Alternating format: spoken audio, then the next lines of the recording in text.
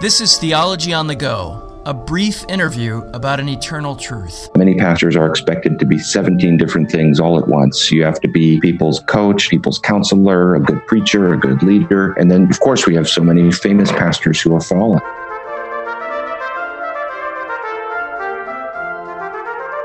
Hello and welcome to Theology on the Go. I'm Jonathan Master, joined as always by James Dolezal. James, good to see you today. Good to see you, Jonathan. And we are glad to have on the line with us Gavin Ortlund, who is the senior pastor at First Baptist Church in Ojai, California, where he lives with his wife and his kids. And he has written a book called Theological Retrieval for Evangelicals, and the subtitle is Why We Need Our Past to Have a Future. And so Gavin's kind enough to come on and talk to us for a few minutes about the book. Welcome. Hey, good to be with you guys. Thanks a lot. So I want to talk about the overall premise of the book first, this idea of retrieval. What do you mean by that? What is it that we need to retrieve? What is it that we, as evangelicals, don't have that we need to get back? Retrieval is just a broad term, and typically it just means drawing from historical theology to do constructive, systematic theology today. So it's not a strict method. It's more of a statement of just a way of going about doing theology, a sort of theological set of instincts, so to speak. And the broad idea of the book is just that as evangelicals today, we don't do that very well, and that we've, in some respects, kind of cut ourselves off, especially from the early church and the medieval church. And I think a lot of Protestant Christians especially have really focused on just their Protestant identity and not seen much value in drawing from the early and medieval church. So the book is just a case that there's nothing that we're compromising as Protestants if we are engaging the early and medieval church. And then I just walk through a number of specific ways where I think we have a lot to learn, and there's a lot of benefit to be had from that kind of retrieval. Maybe you could say something briefly about that sort of modern Protestant ethos that sort of thinks of the Apostle Paul and then a brief interlude, maybe a little bit of Augustine, and then Martin Luther, and sort of how that got lost to us. And I don't want to do a full-blown historical analysis of why, but maybe you could even give a couple remarks as to why you think that sort of dropped off our radar, that kind of broad ecclesiology. Yeah. To start this comment, I'll just say that I would identify as an evangelical, and I'm really grateful for evangelicalism, but I do think we have some eccentricities and just some points where we're different from most Christians throughout space and time. And James, I've been appreciative of your work on divine simplicity. This would be a good example of where a doctrine that most Christians have affirmed and have thought to be pretty foundational for a proper view of God's transcendence over the world. Many evangelicals not only reject that doctrine, but reject it without even realizing that we're going against the grain. And we're not even aware that we're taking a sort of revisionist view by rejecting that doctrine. And I think sometimes that's because there's a kind of me and my Bible approach to theology. And I don't want to be too critical of evangelicals. I certainly don't think that's always the case for evangelicals. But I think it's often the case that we've got a kind of ahistorical way of doing theology where we think of basically theological method is reducible to interpreting Scripture. And I think one of the problems with that is, as Christians, we're a part of the church, and we interpret Scripture in the context of the spiritual family that we live in. And that family doesn't just extend throughout space, it also extends throughout time. And so there's other Christians that we need to learn from as we interpret Scripture. So I think there's a lot of ways where we can just develop and kind of bulk up our theology by doing a better job at engaging the tradition. How does this differ in your understanding from the idea that I think many evangelicals and certainly in a sense Protestants in general are reacting against, which is that tradition in and of itself is the only source of authority or the primary source of authority? How do we avoid that kind of overemphasis on the authority of tradition and yet still engage with it in the way that you're describing? That's a good question. I'm sure there's probably lots of different ways we could go with that, and I won't give a full answer to that. But one thing I found helpful is going back to the reformers themselves and taking a look at how they engage the tradition, because I don't think anyone would look at Martin Luther or John Calvin or some of the later Protestants like Francis Turretin and say that they were overly respectful to tradition. They were very much banging the drum of sola scriptura, that the Bible is our only final authority. And yet they had enormous respect for the Christian tradition. And they drew regularly from the early church, especially to a degree from the medieval church, from certain theologians. And they understood their whole effort as reformers to be going back to the purity of the early church. I've found so many passages where Calvin and Luther are not only appealing to Scripture, they're appealing to the church fathers to oppose what they saw as these sort of accretions that come along in the medieval era. So I think we can help people with this if we point to the reformers and say, look, being respectful of tradition doesn't mean we're compromising the unique and final authority of Scripture. It didn't mean that for the original Protestants, and it doesn't necessarily mean that for us today.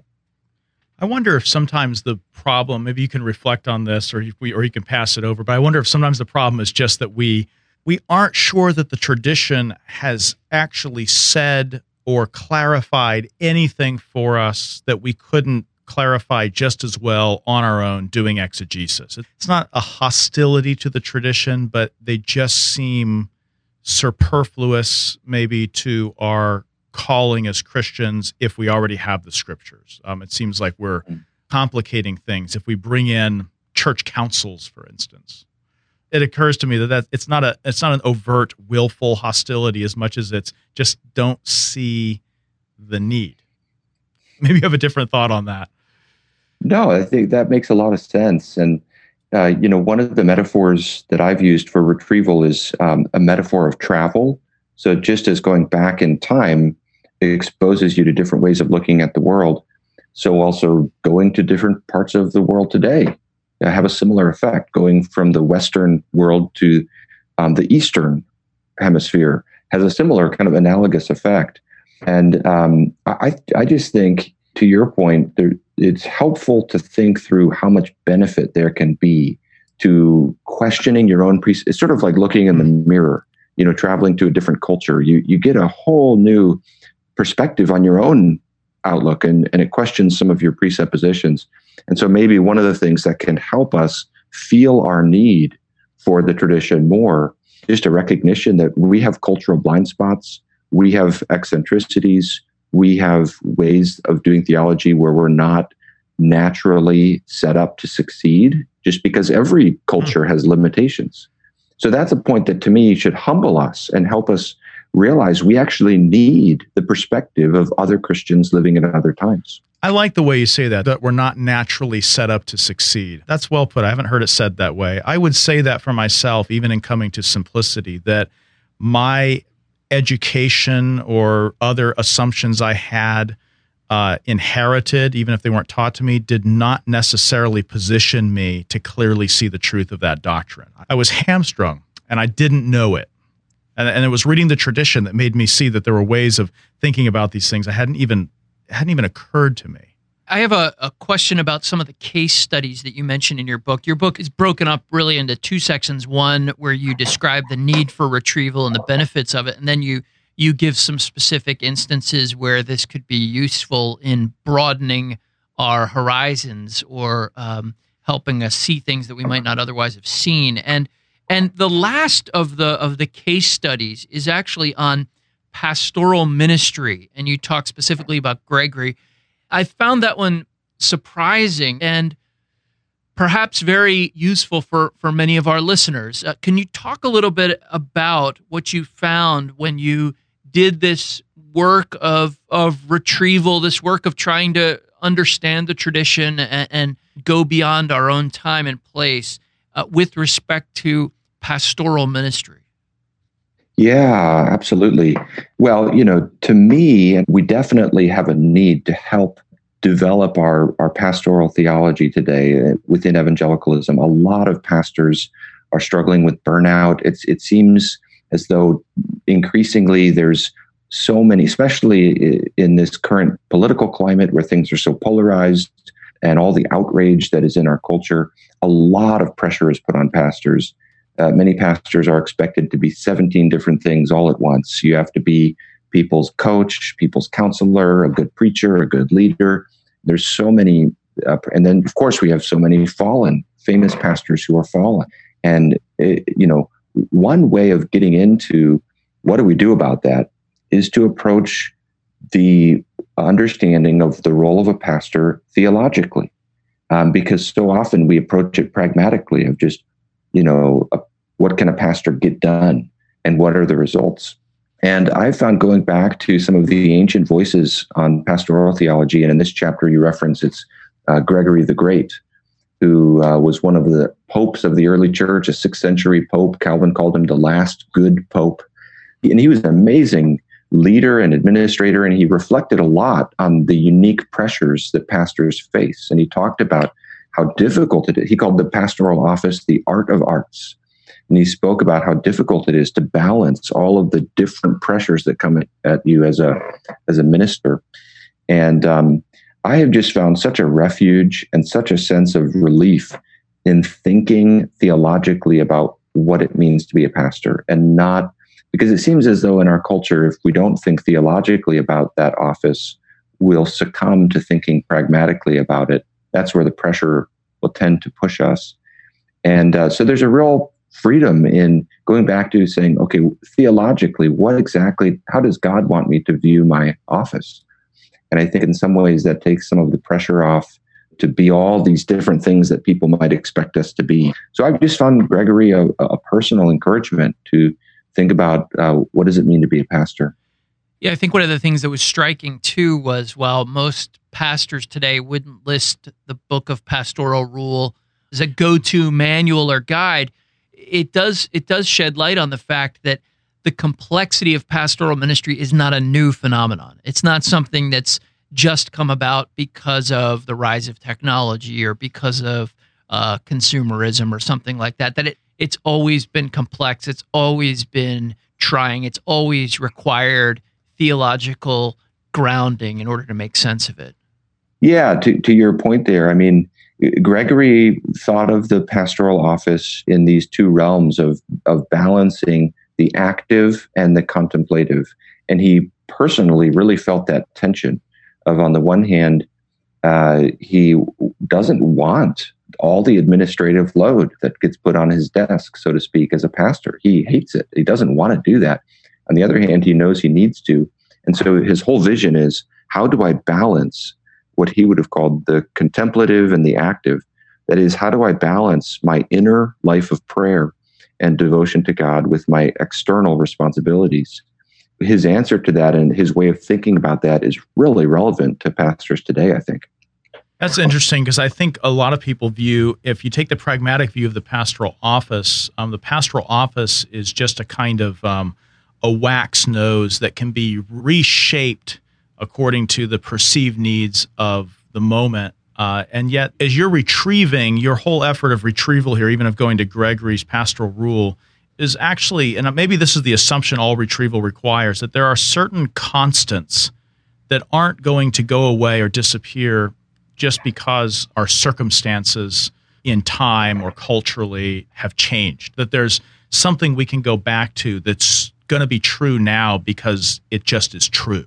Yes, that really resonates with me. And it just comes to my mind. I've never had this thought before, but as you said that, this new thought came into my mind, and that is that it seems as though humility is actually a key ingredient of retrieval, because I have a number of friends who take the view that based upon our current knowledge through the advances we've made in the modern era, it's really a sort of waste of time to go back, because early theologians were not facing the questions that we face. And I do feel that a more humble posture is to recognize whatever advances there are, as you put it, there are constants, and we can benefit a great deal from listening to the testimony of earlier Christians in these areas where there are constants. And then even where we have made advance in our knowledge, we can go back to the tradition as a reference point to check ourselves and to make sure we're not veering too far off the path. Gavin, thank you so much for your time today. Thank you for your work in this book. I think it's a good introduction to some of these ideas and some of these thinkers. So thank you for writing it, and thank you for taking the time to speak with us today. Absolutely. Thank you guys so much. Really enjoyed it. James, you and I have talked quite a bit about the notion of retrieval, and it's become a little bit of a buzzword in certain theological circles, and some of that's really good, and some of that I think we'd both look on with a little bit of suspicion. But one of the things that is a challenge, I think, is that the notion is so broad, this idea that we should be reading and familiarizing ourselves with the early church sources and even the medieval sources. That's such a broad undertaking. I think sometimes people ask the question, well, where do I start? So let's say I'm convinced. And I think one of the benefits of Gavin Ortlund's book is that he does give you, as I said at the end, a sort of tasting menu. Right. He does a little bit on a few topics. And shows you that, in fact, there are many places to start, whether that's something like divine simplicity, or whether that's on satisfaction theory of the atonement, or whether that's on pastoral ministry. In other words, in so much as the church has historically spoken to all of these things, you can sort of take your point of entry anywhere. I think what his book does is it gives us little avenues into that tradition. But I think the ethos of the book is that theology is done in community, not only the community of the living, but also, if I may say it this way, the community of the dead, though being dead, yet speak to us through their writings. What I think we would want to say, and what Gavin wants to say in this, is not that this is a exercise in nostalgia, or of simply appropriating the past in order to give ourselves sort of credentials, but really it's a looking at the past because we really believe those in the past may have seen something or said something in a way that just wouldn't naturally occur to us given our own modern resources, that could broaden our understanding and appreciation of the right understanding of Scripture and of our Christian faith generally. Yeah, and as he said at the end, and I thought this was a good note to end on, it is an outworking of humility. It's not something that we're engaged with to go sifting through for quotes that we could just slap onto whatever conclusions we've drawn to buttress them and to give some kind of intellectual heft to them. It's actually an exercise in humility because you are listening and, as you said, engaging with a community of sources that take you beyond yourself and the limitations that we all have as individuals and as people in our time and place. But even as we discussed with him off the air, to convince someone of that really can't short-circuit the process of just personally going back and engaging in some of these historical works. And right. I think the nice thing is we live in a time when doing that has never been easier. That's true. In terms of accessibility to text and good translation. Yeah, there's no excuse. So maybe we could recommend to our listeners Gavin's book as a sort of help to guide you into that great conversation of the past and give you and maybe stimulate your interest to take a point of entry for yourself. No, I think that's right. I think it serves that purpose well. So if you'd like the opportunity to win a copy of this book, you can go to placefortruth.org, click on the Theology on the Go link, and there'll be an opportunity there for you to enter to win Theological Retrieval for Evangelicals, Why We Need Our Past to Have a Future. And we're grateful to Dr. Ortlund for coming on and speaking to us about it today. We're also grateful for you as our listeners. We love hearing from you. Some of you are able to donate, and we appreciate that. You can do that on alliancenet.org or placefortruth.org. Many of you have recommended this podcast to your friends and have even provided us with reviews, nice reviews on iTunes. We appreciate that. So thank you for listening to Theology on the Go, a brief interview about an eternal truth.